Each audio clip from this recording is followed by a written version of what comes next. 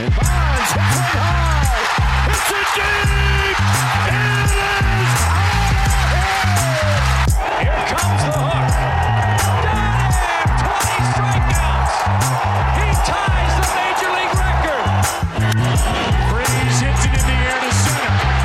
We will see you tomorrow night. The impossible has happened. Goal! Big fly, Ohtani-san! Towards the corner. It's back. It's gone. Welcome to Slam Diego. It's January 12th, and Peter, you get to wear your LA Dodgers hat multiple days now because it's Dodger week, and that is a nice hat. You know, you are an LA guy-ish, close enough, Santa Barbara, close enough. 2 hours north. And the thing is about the Dodger hat, I do like it. Thank you for the compliment, by the way. But the problem with bucket hats, and if we're talking about just baseball merch, the rope hat versus the bucket hat, my head is so big that I often get called a thumb. Oh, you mean like the dad hat? The dad hat? Did I call it a bucket? I meant a dad hat. Bucket hat's the schoolboy Q look. It's the schoolboy Q look. The dad hat, sometimes I look like a thumb, but that one looks good. Kind of making me look good. No, that one looks good on you. Fired up. That one fits your head well. But yeah, where it kind of like it sits kind of just on the top and doesn't come all the way down. Is that what you're talking about? I think I'm dangerously close to like an 8 on a New Era hat, which is an enormous head. I'm a big dude, so my head blends in, but I have an enormous noggin. What's the shoe size equivalent to 8 on a New Era head? Is that like a solid 14 or 15? I mean, I have a 13 and a half size shoe, so that kind of fits the bill. Yeah, you're kind of a giant. Your extremities are just large. Like you're just like weird appendages. Just like a weird blocky dude who talks baseball. Peter just kind of like drags his body everywhere. That's why in baseball I never made it. No speed. Always 20 grade runner is what I heard. Flat feet, big feet. Just didn't run well. Or else I'd be in the league. Just didn't. Yeah, that's it. That was the only thing I heard. That was the only thing. It was just the run tool. It was just you were hitting gappers. Run tool. The first ever 15 run tool. 20 to 50, 20 to 80. You gave me a 15. First ever. Even on the scale. First ever. They call it the Peter Apple line. Right below 20. But, just Albert Pujols level. Yeah, well, you know what? He hit for the Dodgers this year. Jen would just walk to first. And the interesting thing, because we're going to talk about the Dodgers. We did talk Dodgers prospects a couple weeks back. So we were trying to figure out what the angle was here. And I thought the best idea that Jack had and that we're going to talk about here is just how the Dodgers are the Dodgers, right? They come up short a little bit every single year, except for 2020. But I mean, they're perennially great. And they are able to build their own talent, put their own talent together. So we looked at the Dodgers, we looked at the Rays, where Andrew Friedman, first started, and what they do in terms of their team. And it is pretty amazing seeing, yes, they spend money, do the Dodgers, but we were talking about this before we recorded. Most of that is to retain the guys that they already either drafted or brought in for cheap, right? Chris Taylor, they traded for nothing. And that's a guy they end up paying 70-something million. So yes, the Dodgers spend a lot, but don't get this confused with what the Texas Rangers are doing. That's not what the Dodgers do, right? They don't just go and pick up free agents and put together a super team. They'll add pieces, but this isn't just throwing $350 million at Corey Seager or $300 million at Corey Seager and another couple $100 million, at Marcus Semien. This is building carefully and then striking when the iron's hot. They struck with Trey Turner, right? But that was 2 homegrown pieces that got them Trey Turner and Max Scherzer. They struck on Mookie. Of course, that was an instance where spending was the reason why they were able to do that. But that's just one piece. And that's the important also traded homegrown talent in Alex Verdugo. Like that's what they did. And I think when we go through this roster, and I think that's what's important, is you're so 100% right, is that although they have the largest payroll, a lot of their stars aren't necessarily these big free agents. Like you said with Corey Seager, you already mentioned Mookie and Trey Turner that came over in trades. Chris Taylor, another guy traded to the Dodgers from the Mariners in 2016 for Zach Lee. For Zach Lee, exactly. And then they re-signed him. But let's just keep going through the roster, bro. Gavin Lux. I mean, we're going to talk about that 2016 draft, but can I just quickly go through this roster to tell you where all these guys came from? Yeah, absolutely. Gavin Lux, a 2016 first rounder. Dustin May, 2016 draft, 3rd rounder. Will Smith, the supplemental pick in 2016. Tony Gonsolin, 9th round in 2016. Walker Buehler, the 24th pick in 2015 by the Dodgers. Cody Bellinger, another guy they drafted in the 4th round in 2013. Julio Arias signed as an international free agent in 2012. Kenley Jansen, who's probably not going to be on the team anymore, but has been their closer now for seems like a decade. He was an undrafted free agent catcher. Switch hitter. 2004. Switch hitter. And we were just talking about Blake Treinen's turbo sinker and the fact that he's one of the best relievers in baseball. He signed as a free agent for a 1-year, $10 million deal in 2019. Let's keep going. Max Muncy, released by the Oakland A's in 2017. Then he signs with the Dodgers. Justin Turner signed a minor league deal with the Dodgers after getting non-tendered by the Mets. Yeah. AJ Pollock, a pretty cheap free agency deal in 2019. Like, that's the team. That's the team. There is no Giancarlo Stanton. There is no Corey Seager, 10 years, $325 million. It's quite remarkable when you actually look at the roster right now. Yeah, it's funny because a lot of the money, a lot of the highest paid players are guys that aren't even like the main contributors. Of course, you have Mookie, but they're dealing with paying like David Price and like guys like that they're kind of on the hook for. It's not as much that now they wanted to keep some of these dudes and it costs a little bit more money. But I mean, they put this team together through what I like to phrase it with the Dodgers. And what the Rays do is they find undervalued prospects and poach them from other teams. And we'll get into them.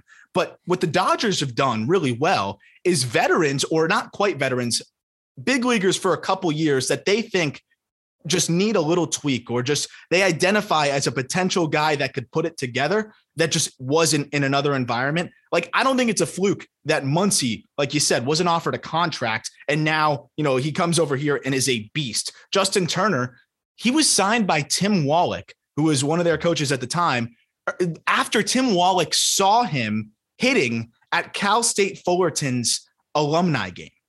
So like, it's just outrageous when you look at the way that they've been able to kind of identify some of these guys and bring them in. Chris Taylor, right? That was a guy that was struggling at the big league level, and they targeted him and brought him in. Those are 3 of their main players for the last several years. And, Muncy's arguably their most productive player, not named Mookie Betts, and was their most productive player last year. And these were guys that nobody wanted, like zero. Nobody wanted them. You know what I was reading about? It seems like, at least on offense, the Dodgers target a specific type of player. They want high baseball IQ, they want high contact rates, and they value plate discipline very highly. Yep. What does that leave off? They're not really going for the toolsy guy, the guy with a ton of power that maybe he already showcased. They want guys who are hit first guys, IQ guys, because they think that they can help you develop that power down the line. I mean, think about it. What's harder to develop? A guy who just straight up hits the ball, or a guy who hits for power? Give me the guy who hits for ball, hits for average, and you can teach him how to hit for power. That seems to be the equation they're working with. Especially with these vets, right? They see something and they're like, no, this guy's got more in there. Like, we just got to find a way to unlock it. And I think you're totally right. I mean, Muncy, people look at him and they're like, oh, he's positionless a little bit. Where's he gonna play? This and that. Well, if the bat plays, you find a spot for him. And they helped him, develop the bat and make it play. And they found a spot for him, right? And now he's considered somewhat versatile. So it's wild how that all works. And then the 2016 draft is outrageous. But something that stood out to me before we get into that is crazy. You mentioned Julio Arias getting signed in 2012. Was he like 8 years old? 15. Well, he signed on his 16th birthday. Yeah. Like I know that's the rule, right? It's just so crazy to me. They saw this guy at basically, they were probably looking at him when he was 13. And if he signed on his 16th birthday, it was like they were just counting the days to make it official.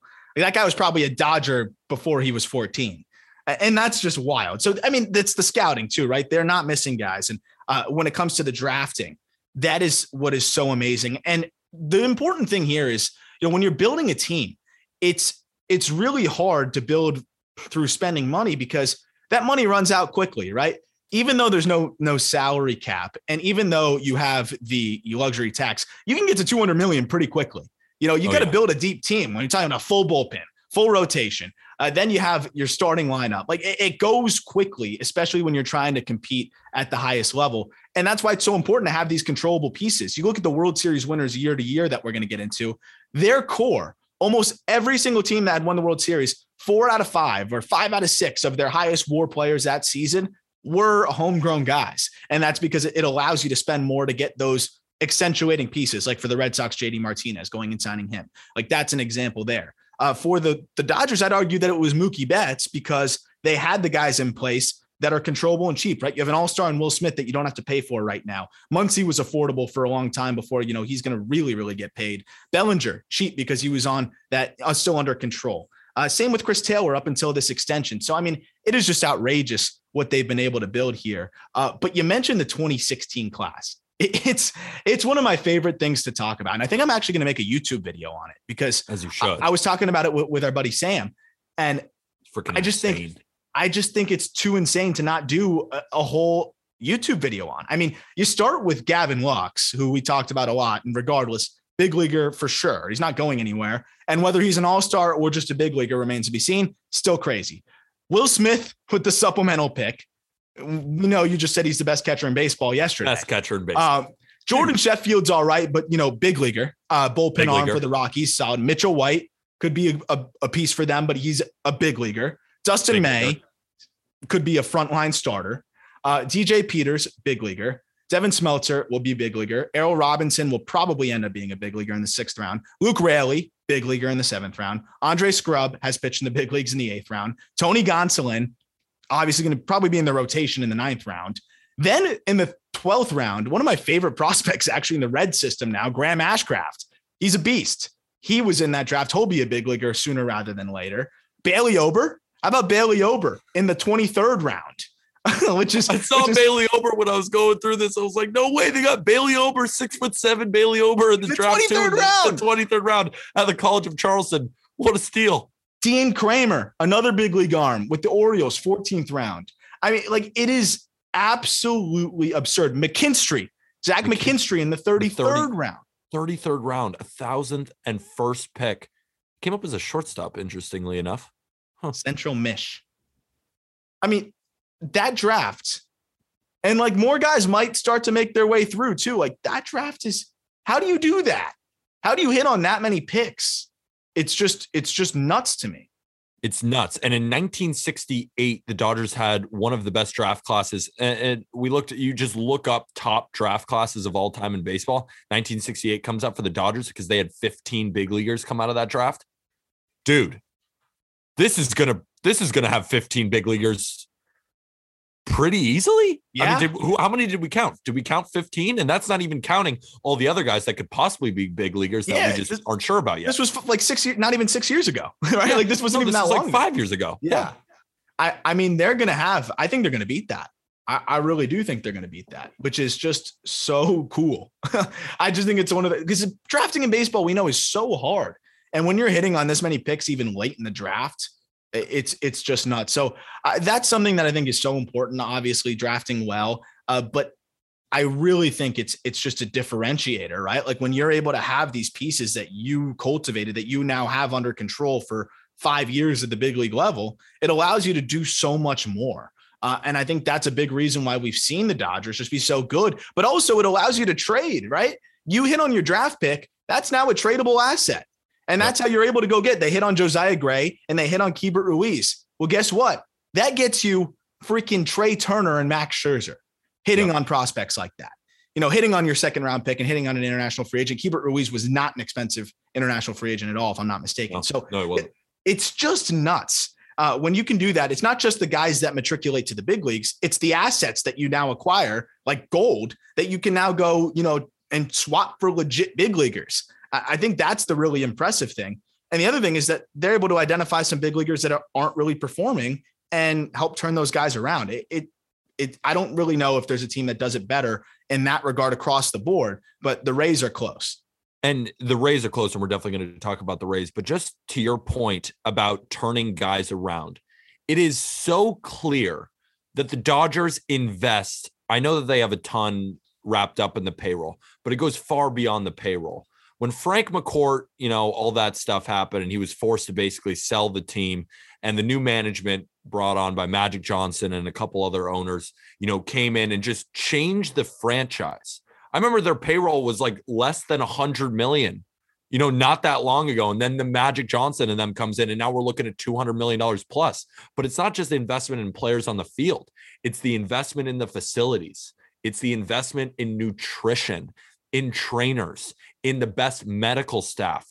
The Dodgers have some of the most scouts of any major league team. They have one of the most of the team's most employees in player development. This is a team that puts all of its effort and a lot of its resources into building up players. And what we've seen, we've argued about minor league housing. How many times? Yeah. We say invest in these guys and they will blossom into better big leaguers. Like, it's not that hard. It's just which owners are willing to put that type of investment in, but then you will see your return on investment.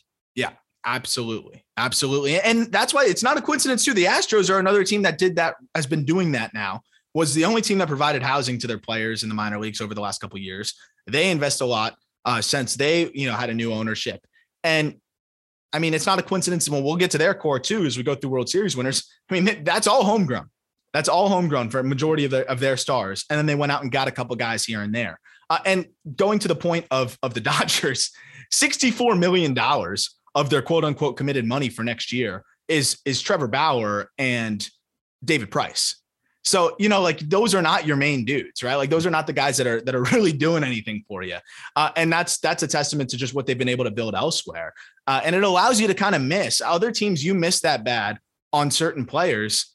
You can't really shake out from that, right? Like, if you make your big splash and you whiff, that's it. Like, you got to deal with that contract. I always talk about the Marlins because the Marlins never spend. That's an extreme example, but they go and give Wei Yin Chen 5 years, $80 million. That's a lot for the Marlins. Now their hands are tied behind their back. And that's the difference with the big market teams. They're able to do a bit more, but having the Cody Bellingers at $7 million or $6 million and having the Chris Taylors for near the league minimum and those guys, over the last few years, Muncy as well, like, that allows you to swing and miss at times on some of the bigger deals. And that's why teams like this do so well. And the Dodgers are just a machine. And that's why I look every year when they draft, it doesn't matter where they draft, right? We look at the recent Bobby Miller draft, right? Where they go get Beater, they go get Pepiot, they go get a bunch of dudes. Like, they were great. Not Pepiot in that one, but that would be Beater, that would be Miller. And they just absolutely just churned out Landon Knack. Like, they don't miss, even if they're drafting 23rd or they're drafting 10th, which they never will. And that's why I'm so impressed with this team. They're never drafting first overall. No. I mean, think about it. The draft is set up so the teams that are finishing with the lowest record get the best picks. And then, you make the entire league competitive through the draft. The fact that the Dodgers have been able to do this year over year, think about it. They've won before 2021, where they won 106 games, but lost to the Giants for the division lead. They'd won 8 straight titles, straight NL West titles. That doesn't just happen. That's dynasty talk that we're talking right now. Yeah. And it's also a dynasty that will just continue to build because they have the structure there. And it's like, all right, we'll bring you in. We just need one more puzzle piece. Then we're a World Series team again. I don't see this team dropping off anytime soon. And in that same time, they've had a top 10 farm system every single year since 2013. Yep. So they're winning the division every year while maintaining a top 10 system. And remember, guys are always brought up, from those systems. Your top prospect gets brought up, so that brings it down. No. They have so much depth. Guys just keep coming through the pipe. It's incredible.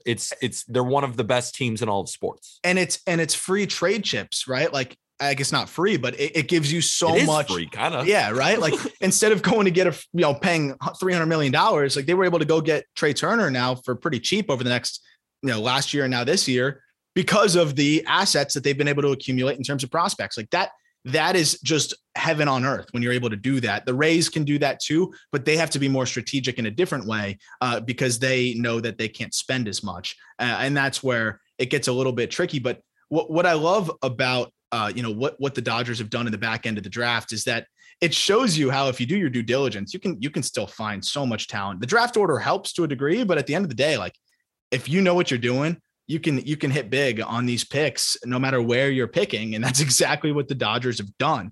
Think about it, bro. Jacob deGrom, where was he drafted? Yeah. Mike Trout, where was he drafted? End of the first round. End of the like first. The best players in baseball were not taken first overall, second overall. Rarely. Some of them were, but most of them weren't. Yeah. And to your point, you can find diamonds in the rough. I mean, that's what the draft is. Primarily, you're not going to get the best player at number one, even though he seems like the best player. But it seems like the 24th to the 28th pick is just where they eat. Yep. And they're willing to like reach, right? Like we're always talking about reaching and this and that. How do you know what a reach is and what isn't a reach at that point, right? Because if you believe in a guy, right? I look at like the Red Sox with Nick York. Everyone's like, that's a reach. That's a reach. That's a reach. I know the Red Sox are another team that does their due diligence on scouting, and they saw more of Nick York than anybody else. Everybody else had a second, third round grade on Nick York. Red Sox said, I don't care. I'm going to draft Nick York anyway. They went a little underslot, but not enough to really make it justifiable as a reach. And they took him, right? But I think generally we're always thinking like, oh, this is a reach. I got to go with the best player available here. If you believe in this player way more, take him. Even if he has a second round grade by other teams. Like I see the Dodgers and I see some of these other teams that do a good job, like the Rays as well. And even the Red Sox who have done well drafting as of late. And they don't really care what the consensus is, right? Like they're just going with their guys and going with their picks and it works, right? It works because most of the time, most first rounders don't pan out. So why are you going to listen to the outside noise? And, you have your formula and it's worked.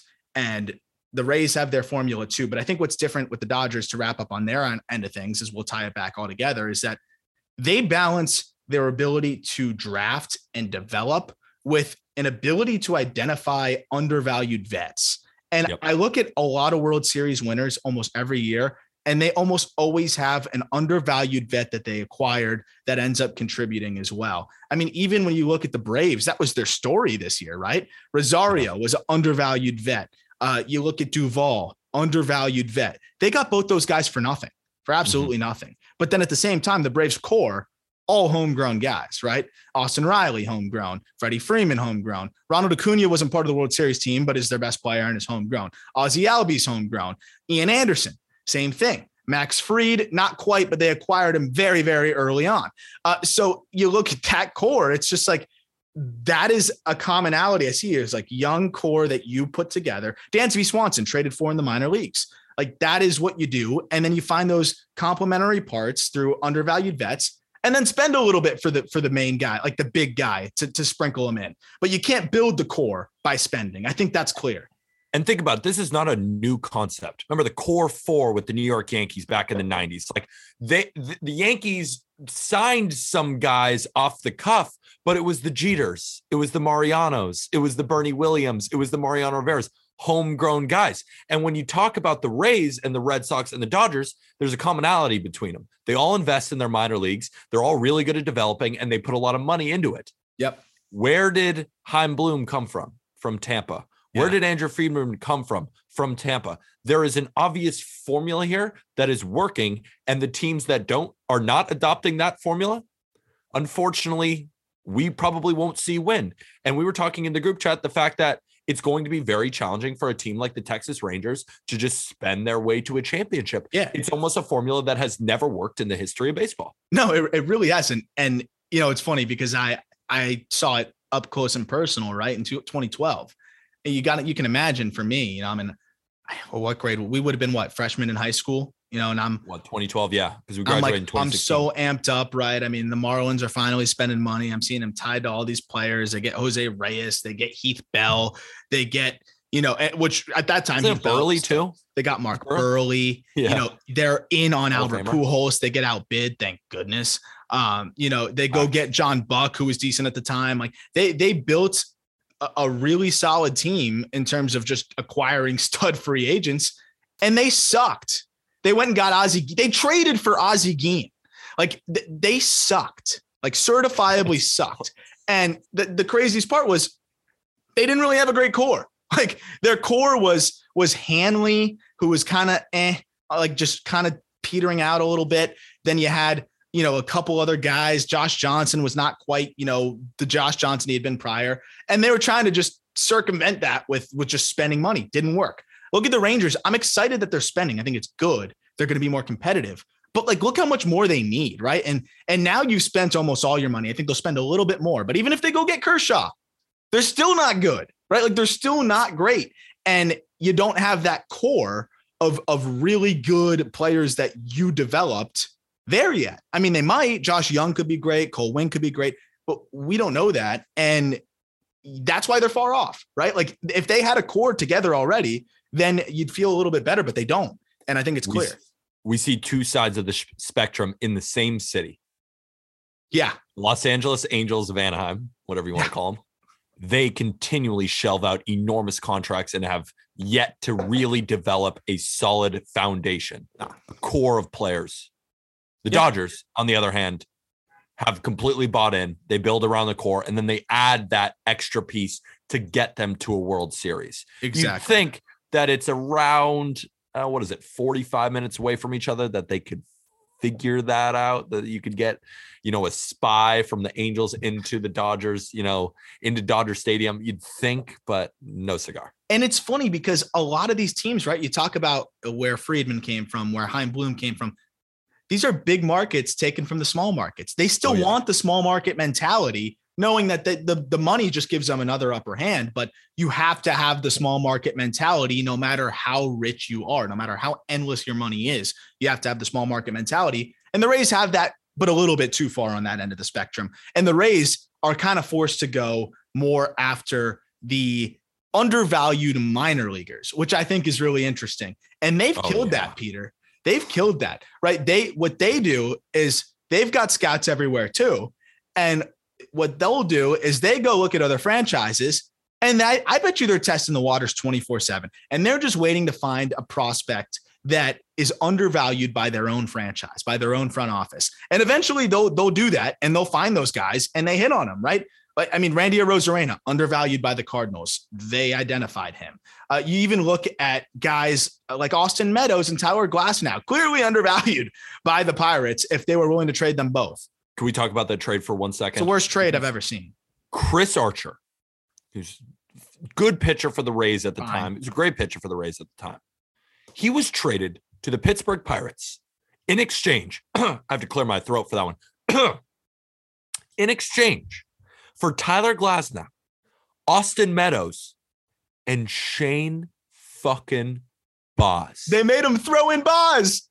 And Chris Archer is now currently a Ray. Yeah. Like, that's insane. Shane Baz might be the best goddamn player in that whole deal, and they still got Glasnow and Meadows out of it. Are you kidding me? They threw him in there. They threw that. Oh, you're gonna take him. Take the worst trade I've ever seen in the history of my entire life. It's the worst. And imagine if the Pirates had those guys. I know. They'd be in decent shape. There's more. The Yandy Diaz trade from Cleveland. Yeah. The Andrew Kittredge trade from the Mariners. I mean, Pete Fairbanks, they gave up Nick Solak for him. But like, Pete Fairbanks is one of my least favorite players in baseball just because he always just shits all over the Yankees. And like, and Solak's kind of looking at that tall fuck. Yeah, he's nasty. He's nasty. He's so good. And the craziest part too, though, is like you look at the trade, Kittredge, they acquired him. He hadn't pitched in the big leagues at all. He was a AAA guy, right? Like, and they see that guy and they go, no, we'll plug him right in the bullpen. Meadows, he was a top prospect. But Glasnow was struggling with Pittsburgh. And I think that was part of the reason why Pittsburgh was willing to deal him. And the Rays said, oh, wait, you don't think he's that good anymore? Like, you don't think he's still an elite prospect? Oh, yeah, we'll take him. We'll take him. And look where he's at now, obviously. And then you look at the draft side of things, right? Shane McClanahan, drafted. You look at Brandon Lowe, drafted. Wander Franco, international free agent. You got Yarbrough, who is not the most exciting piece in the world, traded for him in AA. That's a big league arm for them. Kiermaier, 31st round pick. They added him in there. They drafted him. It's just amazing what they've been able to do. New guys that haven't really made their absolute mark yet, but are going to continue to make their mark with the Rays. Luis Patino, Francisco Mejia, guys that maybe the Padres didn't really know how to develop, and the Rays were like, give me here. Give me here. We'll turn Francisco Mejia into a catcher. We'll turn Luis Patino into a command guy. Give him here. And Wilcox looked great until his injury. And that's another guy that I really like too in that same Blake Snell deal. But the craziest thing about Mejia is that's another guy they identify. Bro, I was even out on Mejia. I was like, he's a throw-in at this point. He was bouncing around multiple orgs. No one really could help him. He was like a bat first catcher that wasn't hitting that well. And now he's doing a little bit of everything. So they're able to identify. It's not just being able to develop guys, because it's not like they could take you or me and turn us into, big leaguers. What they're able to do is identify players that they know they can make a difference with, right? Like this guy will fit into our program. This guy will fit into our philosophy. And they just are so good at identifying the players that fit their philosophy. And I think that's pretty clear as they just continue to help players get better and better. I don't think it's a coincidence because, they have tried on some guys that don't end up fitting that mold for them, but the cost of acquisition is so low that it's not a big deal, right? Like you go out and get some of these guys that maybe don't pan out the way you'd hoped, then if you don't give up a ton and it's a minor league deal or whatever it is, like if Randy Arozarena sucked, like, yeah, it'd be unfortunate, but they were able to kind of survive that without giving up the most insane price ever. It was a larger deal. If some of these other guys weren't as good, if Kittredge sucked, like the deal wasn't that big. It's okay. If Chris Taylor sucked, didn't they give Libertor for Randy? They got Pham too. Oh, they got Pham also. Yeah. So, and Randy ended up being the main piece. And also, we're not even talking about the fact, this is just another player that they got for Malik Smith. They traded the Mariners for Mike Zunino, who's a top 5 catcher in baseball last year. You just continue to go through the rosters. Like, wait, how'd you get that guy? Oh, you traded him for a no-name? Oh, okay. Oh, you drafted him? Oh, okay. Well, did you sign anyone? Nope. We're just creating a 100-win team with almost no free agents, which is just so ideal. It's so incredibly ideal. The Rays are they're the breeding ground of baseball intelligence. Oh, it's absurd. And actually, correction, I apologize. So it was Pham came over in actually the one Rays mistake, the Cronenworth trade.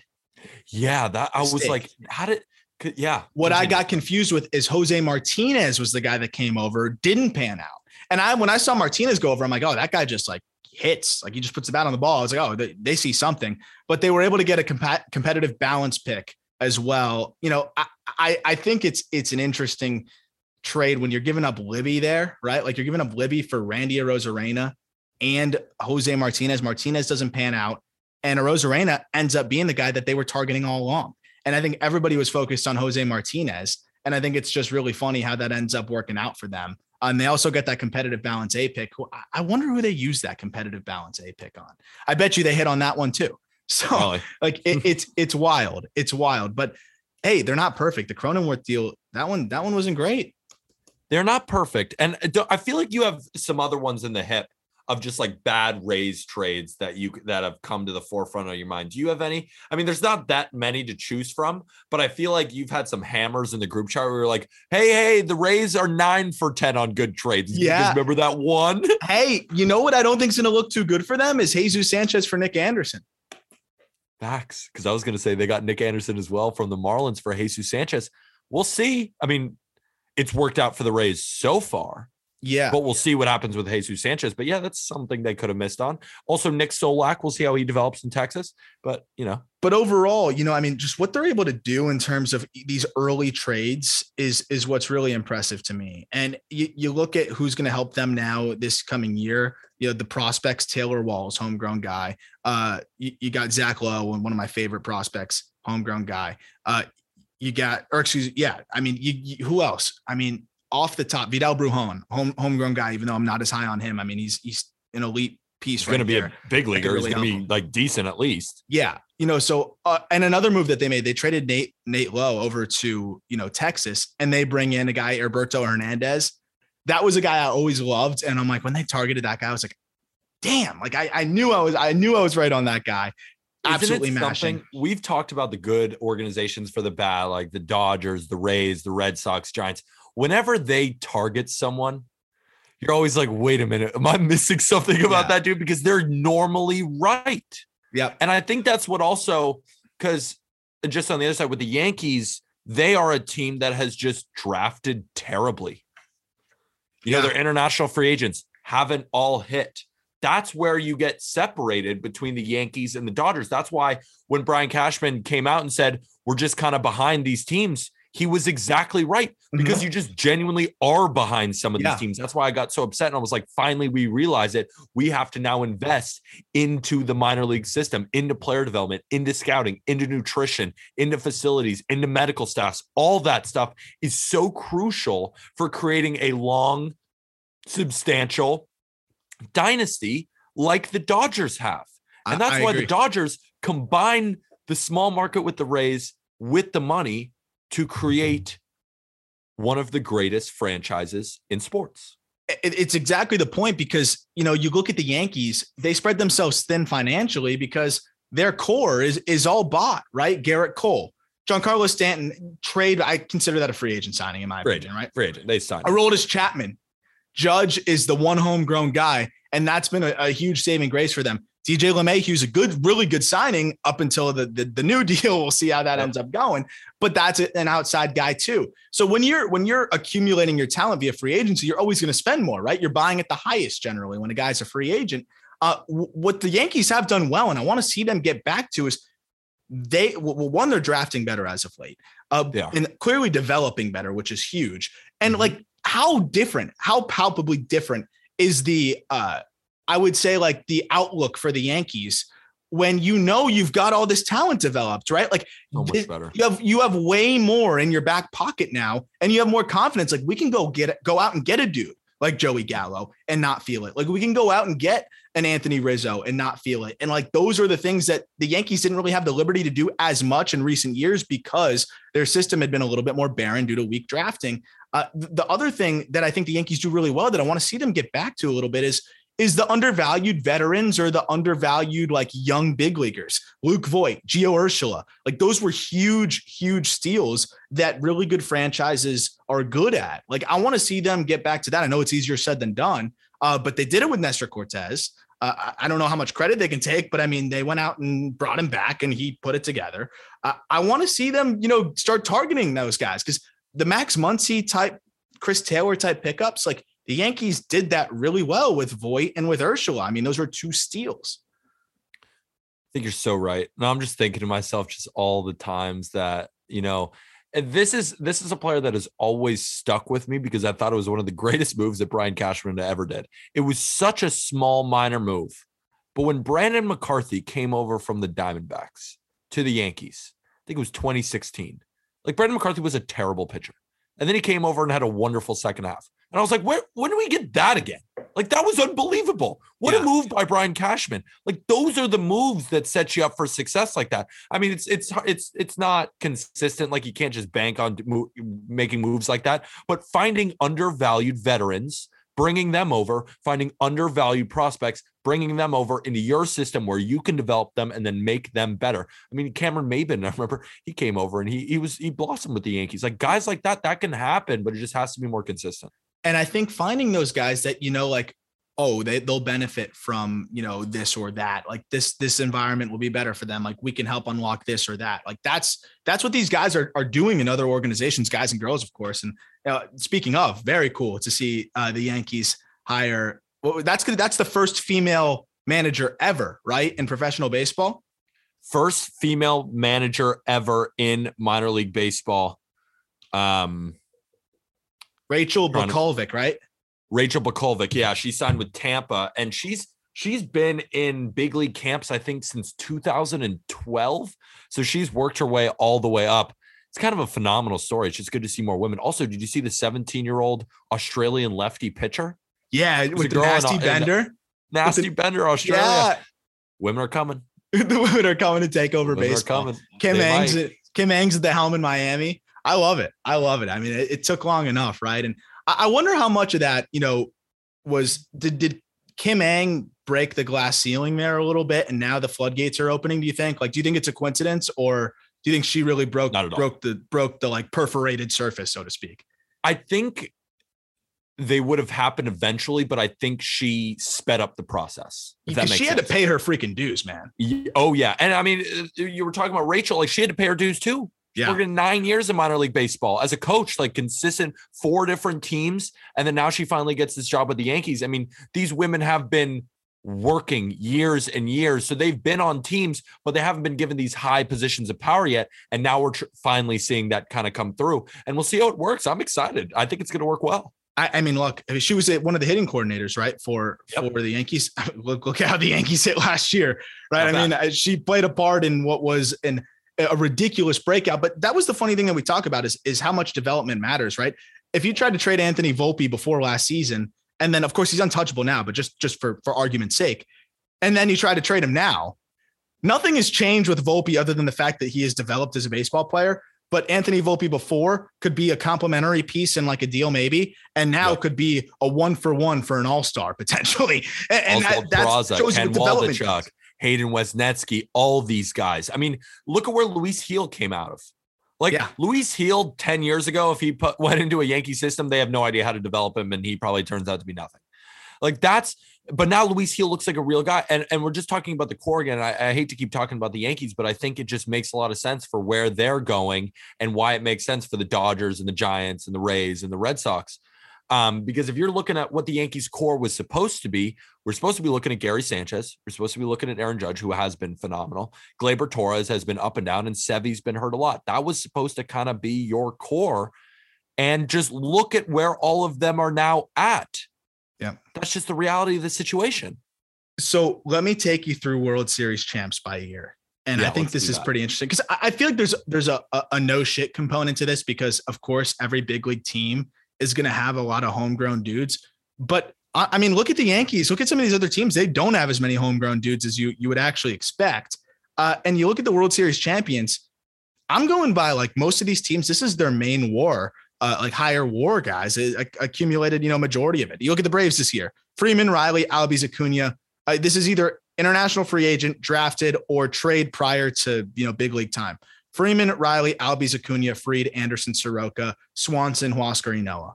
All their best players. Like basically all their best players, right? Like, and then they had the 2 veterans that they went out and got, 2-3 veterans that they went out and got.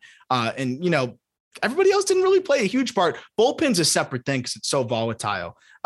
You look at 2019 Nationals because we already talked about the Dodgers. But wait, before we move on, though, I think it's interesting that we didn't see it from the Rays. We haven't really seen it from the Dodgers. We haven't really seen it from the Red Sox. Are any of these teams spending big money on relievers?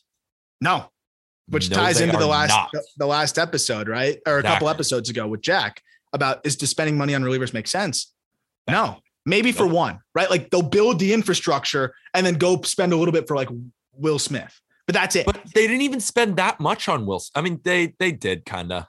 But I mean, like, but it's funny. Will Smith wasn't even their best. He wasn't even their good arm. Look at Nutsack, Tyler Matzik, and we're looking at Luke Jackson. Yeah, they would have probably done a do-over if they could, right? Jesse Chavez was coming in bigger spots in a lot of times. So it's like. That's why you don't spend on the bullpen. How does Jesse Chavez get dudes out? It's unbelievable. It's all command, and he looks so average. He looks so below average, and he's still getting outs. Eye test doesn't pass it. Analytics passes. But that's what these organizations do. They're not just reading through a stat sheet and then saying, "Oh, I like this guy. I like this guy." They have so many scouts. They're combining the eye test and the conditioned guys who have just been around the game for 30, 40 years.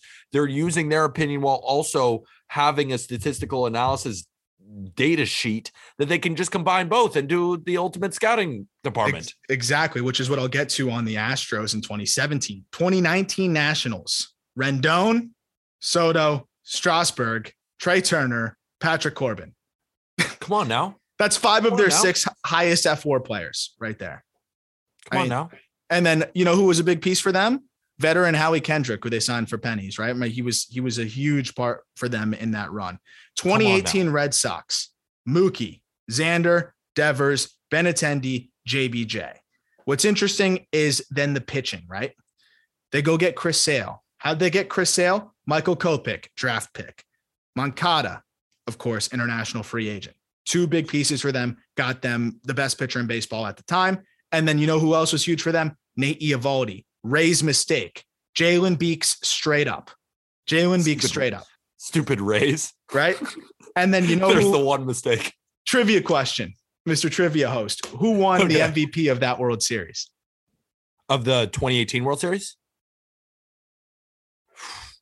It's the biggest stump you question ever. Like, don't feel bad. It's the biggest stump you question ever. Shit. Grizzled vet. Good good. He's retired now. It was a good way of identifying a guy that could help you. And this kind of goes off to the point of like young core, made a couple big trades, and then added this grizzled vet that helped them at the end of the year. Tell me. Steve Pearce. Boom. Bang, I got it. I was like, wait, Steve Pearce, that's lefty, the home run, of course. Lefty murderer. So that was their formula, right? 2017 Astros. Altuve, Correa, Springer, Marwin Gonzalez, Alex Bregman, Dallas Keuchel, Lance McCullers. Then you hear what this man is saying? I mean, come on, Aram. Like, this is so evident. That's their whole team. And then guess what? Undervalued vet, Justin Verlander. They got him for nothing. They got him for nothing. He was down at the time. Undervalued vet, Charlie Morton. And that's where the eye test comes in. They were the team that helped unlock a lot with Charlie Morton in terms of his release point, optimizing his mechanics. How about Garrett Cole?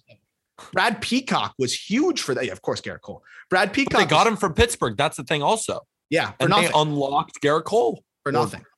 Or Spider, I don't know, Spider Tiger. Yeah, they showed him a new way. And Brad Peacock was one of the main guys in that rotation too, early trade in the minor leagues.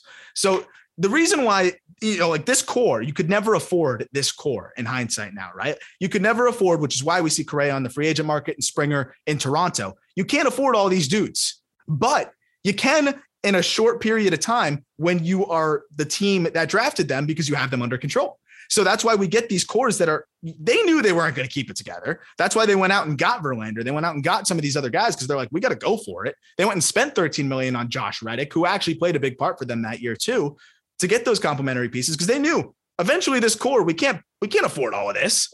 Same with the Red Sox. They couldn't afford Mookie anymore, right? You can't afford Mookie, Xander, Devers on top of Chris Sale and the other guys. Like, they realized that and they went for it. And now Mookie's gone. So the reason why they were able to afford that is those were all homegrown guys. It allows you to just maximize talent at the cheapest price possible. And there's no coincidence here that all of these recent World Series teams had their own homegrown core of stars. These were all their best players. We're not really omitting anybody. The Red Sox used their extra money to go get JD Martinez. That was it. And this, I'm just thinking to myself, like, this might be somewhat obvious in a way when we're saying invest in your minor leagues, invest in player development. But the matter of the fact is 20-ish teams in baseball straight up aren't doing it. Yep. So it might be obvious when you hear it. And it's like, well, duh, why wouldn't you put more money into things? Well, we're telling you right now, these teams just straight up aren't doing it. They're not doing it. They're not doing it. Look at the Rockies, dude. They whiff every single year. But even this, the Padres, they built a good farm system, right? Like, but they didn't even try to develop some of those guys to the big league level, right? Like they did go get the minor league guy, and Fernando Tatis identified him. But the problem with the Padres is they tried to do it all through like blockbuster deals, right? Like, oh, let's trade all of our top prospects and bring in blockbuster dudes. But what they did is they depleted their farm system. And some of these guys that they made blockbuster trades for didn't pan out. And now, they depleted their assets and they cost money too. So, it's finding that balance, and you just got to develop some of your guys. Yes, it's good to trade some of your prospects away, but you got to develop some. And for the Padres, outside of Tatis, I mean, they went out and their best players are the guys where they followed the mold, identifying Trent Grisham as a guy. I was just about to say Trent Grisham, like guys like that. And then we see it all working. See it all working with. But the big trades didn't do it for him, right? Will Myers didn't do it for him. Like, that's not helping. Eric Hosmer, that signing, that's not helping you. Machado's the good helping piece, right? But like that's your big free agent. What you do when you have the core. But Clevenger hurt. Austin Nola hurt, hasn't done anything. Like, they've traded away a top farm system and don't really have much to show for it. Snell hurt, Darvish, all these guys. It's just, you can't just do it that way either. And I think that's the really clear thing is it's easier said than done, obviously, but it's hard to win when you're not developing your own talent. And I think that's more than evident because no team in the last several years has won without a core of developed players. And you notice the other funny thing is most of these World Series teams, these core players are all really young because they're homegrown. I mean, like Albies, Acuna, Riley, Anderson, all young dudes, right? You look at the Nationals, Soto was 10 at the time. Rendon was still on the younger side. Trey Turner was young. Patrick Corbin was young. You look at Xander Bogaerts, his first time around 2013, extremely young when that team won it. But even the core of Mookie, Devers, Benintendi, Xander, JBJ, that was still a mid-20s, late 20s core. Like that same thing with 2017 Astros, all kids. And it's because they're homegrown and cheap. So it's funny. We always emphasize the veteran presence. You go get a couple guys like that, but you can win with a young group. And I think that's why the Rays were almost too far on that spectrum last year. Just thinking about it. I mean, the Rays, the Red Sox, the Dodgers, the Giants, a lot of the best organizations in baseball are all really good right now, and they all have top 10 systems. Yep. This is not something that will pass by and we'll be like, oh, remember the Dodgers dynasty? Remember the Rays dynasty? Nope. These are going to be the teams for the foreseeable future unless other teams start to catch up, and they need to catch up quickly. 100%. 100%. And even last team to mention real quick, I mean, the White Sox, right? Tim Anderson, Luis Robert, Eloy Jimenez. I mean, those are all homegrown dudes. They kind of got Yasmani on the low relative to what he's been able to do for that team. Like a lot of their core. I mean, they went out and traded for Giolito. They got Dylan Cease for cheap, minor league guys. They aren't going out there and giving up the farm for one or two dudes most of the time. Like that's not but how on the other end, their core either. Maybe why we haven't seen the White Sox be crazy successful yet is that some of the guys that they, remember, I mean, they traded Cody Hewer and Nick Madrigal for Craig Kimbrell. That backfired in their face.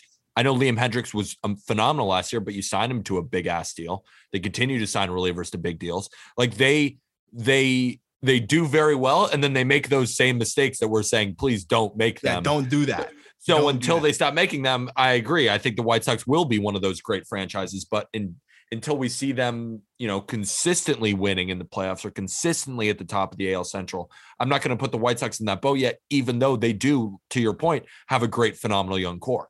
They're towing the line, right? They're doing it offensively for sure. Yankees right? are towing the line. Yeah. But, the pitching. That's a good question to end it on. Who are the teams? Because we've named, the Red Sox, Dodgers, Rays, Giants.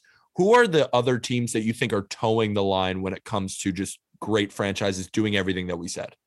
I think the Jays are getting there. I agree. Think they're making their splashes, their complimentary splashes. I think they're doing that. They're towing the line because I think they're getting a little aggressive, and we'll see. Because I also, you want to see teams be aggressive, but I mean, you look at their core, Vladdy, Bichette, those main dudes. Yes, they went and spent on Springer, but I kind of like that. That's when you add, but Teoscar, Gurriel, like these are guys that they either bought low on or developed, and then Biggio, Moreno on the way. Yeah. Right? Like these are homegrown dudes. Manoah was a guy that they developed and identified and has just fast tracked to professional baseball or to the big league. So yeah, that's a team that I think is right on the cusp of doing those things. But when you look outside of there, man, like there's not many other teams that are really doing that. I would say I wouldn't even put the Cardinals there because their pitching is so barren. I wouldn't really put any other team there other than the teams we mentioned, which kind of shows Cardinals there because they, because if you look at their roster, I mean, Flaherty, Bader, Carlson, Nolan Arenado they traded for, which is great. Goldschmidt, same thing. Put the Cardinals in there. I think if we'll you don't think so. The pitching is so the pitching. I know, but yeah, they're towing the line. They're towing the line. They're close enough. They're just missing the pitching. Yep. Yeah. There's got to be. They're the other way. Yeah. Put those franchises together, you got the best team in baseball. That's a good point. Right? Like you've got the best team in baseball. What really killed the Cardinals was that, they traded Sandy Alcantara and Zach Gallen for Marcell Ozuna.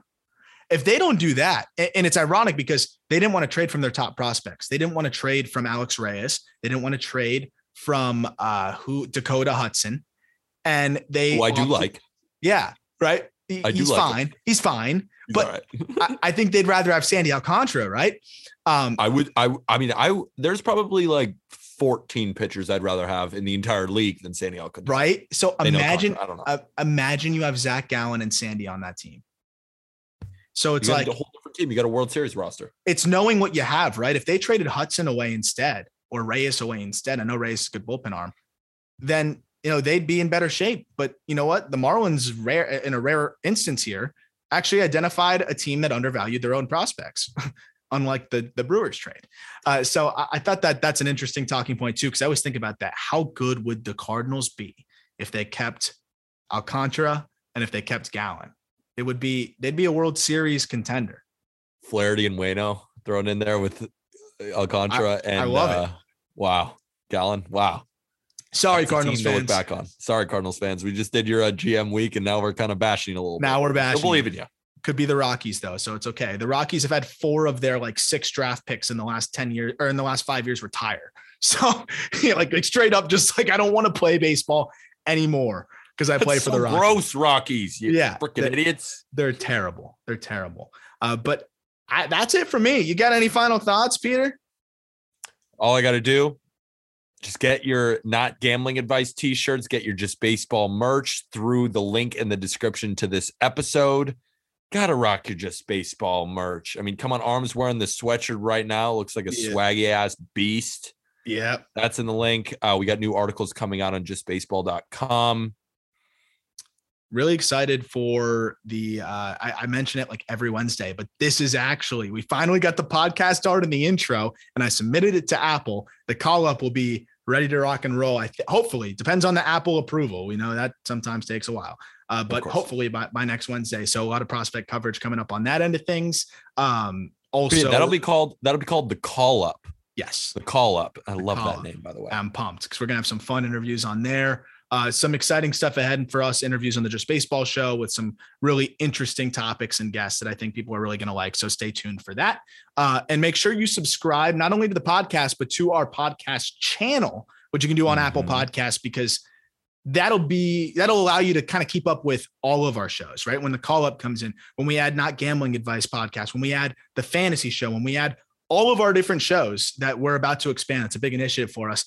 You'll be able to keep up with all of those just under the Just Baseball channel on Apple Podcasts. If you're a Spotify user, we're going to make a playlist. I'm looking into that, but also you can leave ratings on Spotify now, which is cool. And we'd really appreciate if you could do that as well. If you haven't done that on Apple yet either, really helps us with visibility and growing the show. That's it from me.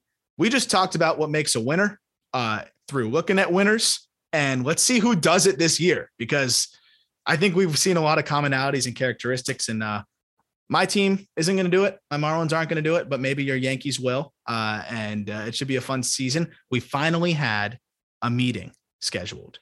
So finally scheduled. I set the over under at 19 and a half minutes. You taking the over or the under? I'm going to take the over. Length of that meeting. I'm going to take the over. I'm going to bet on them being grown men, and I'm going to lose. But dude, sharps are on the under. Sharps are betting on them being juvenile. But next time we talk to you, hopefully we'll have some good news on the over on 20 minutes on the meeting, and we'll be inching closer to the end of this lockout. But regardless, we'll be talking to you every single day. Thank you, everybody. Thank you, everybody.